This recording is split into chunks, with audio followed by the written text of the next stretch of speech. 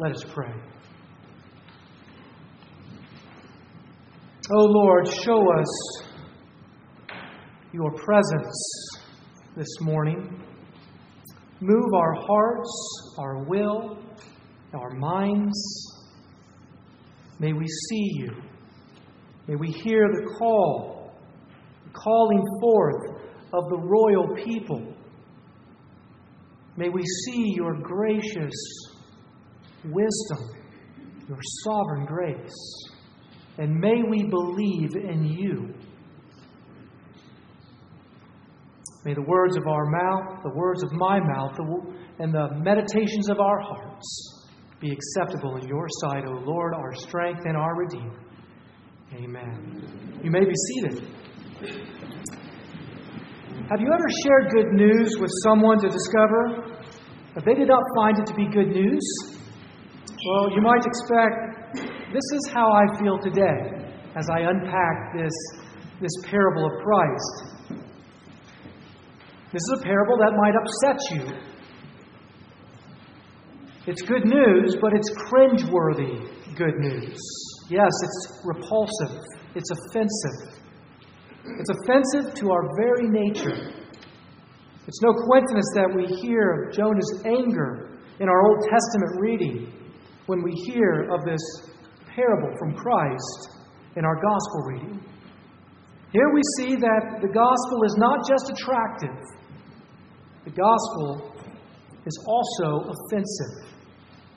We imagine working for a guy like this. What an abuse of power. Such unethical treatment. How unfair. Why would anyone want to work for someone like that? Where is there good news in this? But the fundamental point of this parable is not to reduce this story to our predicament, but to raise us to the person and the place for which this story reveals.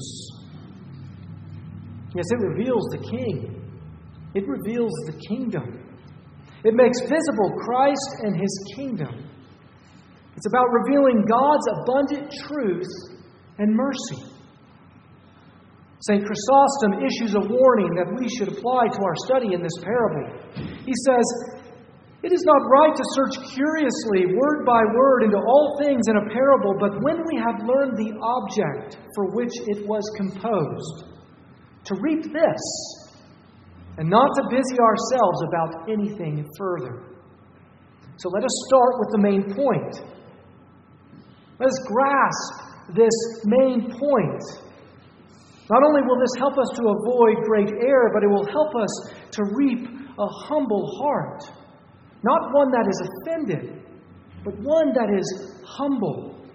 You see, in this parable, we are given profound lessons about the nature of God. And yes, we're given a profound lesson about our nature too. You see, this parable is about God freely, sovereignly, and graciously exercising His abundant mercy and truth and calling forth a royal people and calling forth a personal faith. You see, He not only calls forth a royal people, that's what we see is so good. That is what's so attractive. But He also calls forth a personal faith that is often offensive and humiliating, but it is good. So first we see the gracious calling of the people. The owner relentlessly searches for those who are ready to answer the call and receive his reward. We read that the owner went out not one time, but 5 times to hire laborers for his vineyard. In verses 3, 5, and 6, we are told that he went out early in the morning, and then he went out on the 3rd hour, the 6th hour, the 9th hour, and the 11th hour to hire laborers. After telling his disciples about the difficulty of a rich man making it into the kingdom of heaven, Christ tells this parable of the workers in the vineyard. You see, he tells of how He tirelessly searches for those who will answer His call. A rich person has no need to ready himself for harvest time. His lack of need has prevented him from standing idle in the marketplace and waiting for work. The good news of the kingdom of heaven is for those impoverished souls. The good news of the kingdom of heaven is for those who are poor in spirit, those who long for grace and mercy.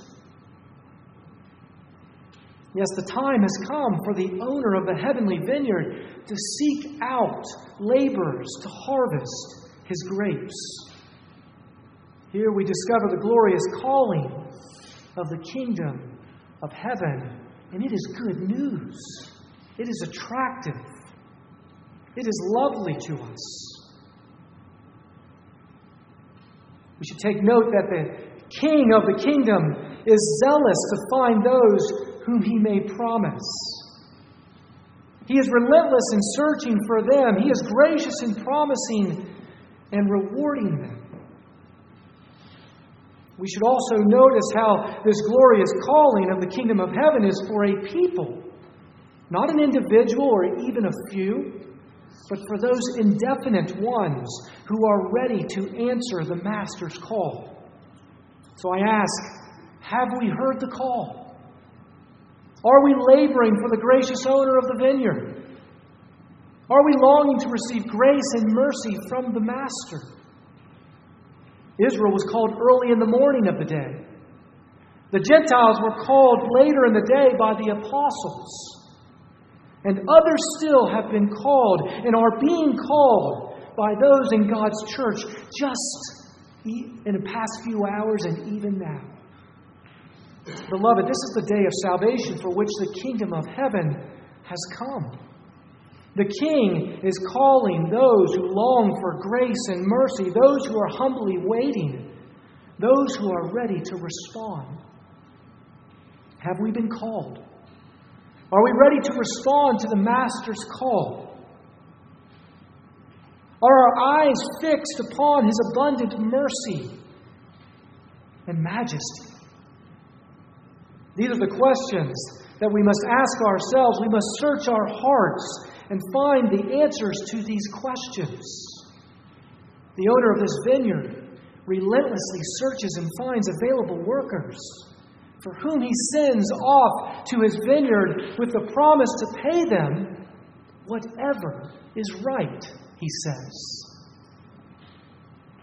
With this phrase, the doctrine of justification emerges. He promises to pay whatever is just, whatever is right. This would be bad news if it were apart from the gracious call, but it's not. The context for which we find this phrase of justification is within the context of the gracious calling forth of the people. These for whom He calls are not simply to be collected for service, but are to be rewarded for righteous promise. He is the one who promises His laborers. He promises to pay them whatever is right. We call this parable the parable of the laborers, but it should be called the parable of the owner's good choice. Or rather, the parable of the owner's gracious and righteous choice. This is what John Wesley called prevenient grace, grace before. But we also begin to hear this phrase of sovereign grace, right? Here we find the convergence of grace before and that grace that is controlling. That grace that is humbling, that grace that is sanctifying. As our Lord calls the families of the earth into the family of His heavenly kingdom, He calls forth a royal priesthood, a royal people. He calls forth the visible church. You see, the kingdom of heaven is like the owner of the vineyard calling forth a people to promise. Second, we see the gracious wisdom of the owner. You see, the owner reveals that he is not only gracious, but sovereign and just. When evening came, we are told that he fulfilled his promise to the laborers and paid them their wage. In his wisdom, he chose to pay the first last and the last first. We are told that the owner of the vineyard paid everyone the exact same wage, aren't we? The people who had worked for an hour received a denarius. Those who had worked for 3 hours received a denarius. Those who had worked for 6 hours received a denarius. And those who had been there all day long received a denarius. How repugnant. How inhumane. How opposed to individual productivity. Is Christ advocating for a political and economic regime? Is he advocating for an equality of outcome economics? No. Christ is revealing that salvation is by grace alone. That's what he's revealing here. If we wish to hear Christ's call, then we must humbly hear it. If we wish to receive Christ's reward, then we must humbly receive it. This is about sola gratia, salvation by grace alone. You see, all may not have the same place in heaven, but the Apostle Paul reveals that all will have the same title in Christ. We are equally forgiven before God, equally washed in Christ's blood, equally clothed in Christ's righteousness, equally accepted by Christ, and will be equally found at his right hand on the last day. Without embracing this doctrine of salvation by grace alone, we cannot embrace the doctrine of justification by faith alone. You see, if our confidence is not in both God's prevenient and sovereign grace, we will never take hold of the righteous promise, church. The Apostle Paul states in Ephesians chapter 2, verse 8, that the faith by which we are justified is the gracious gift of God. Beloved, because of God's gift of salvation, we can believe. He makes us to believe.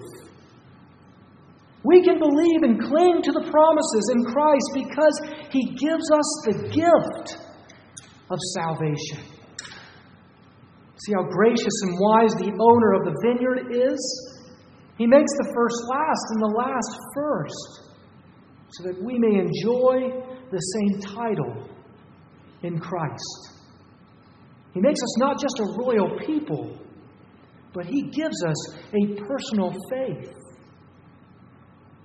We may be like Jonah and say, yes, I'm angry enough to die.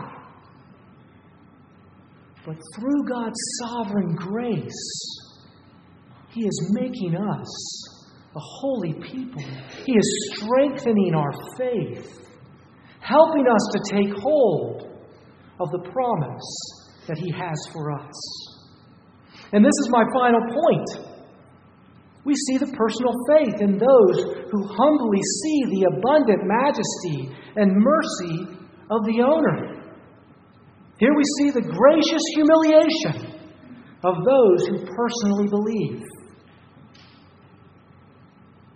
You see how this parable reorients us from thinking worldly to thinking heavenly? Positions of honor or prestige in this life by no means have heavenly approval. We should be reminded of this. This is why the owner checks their pride and teaches them humility.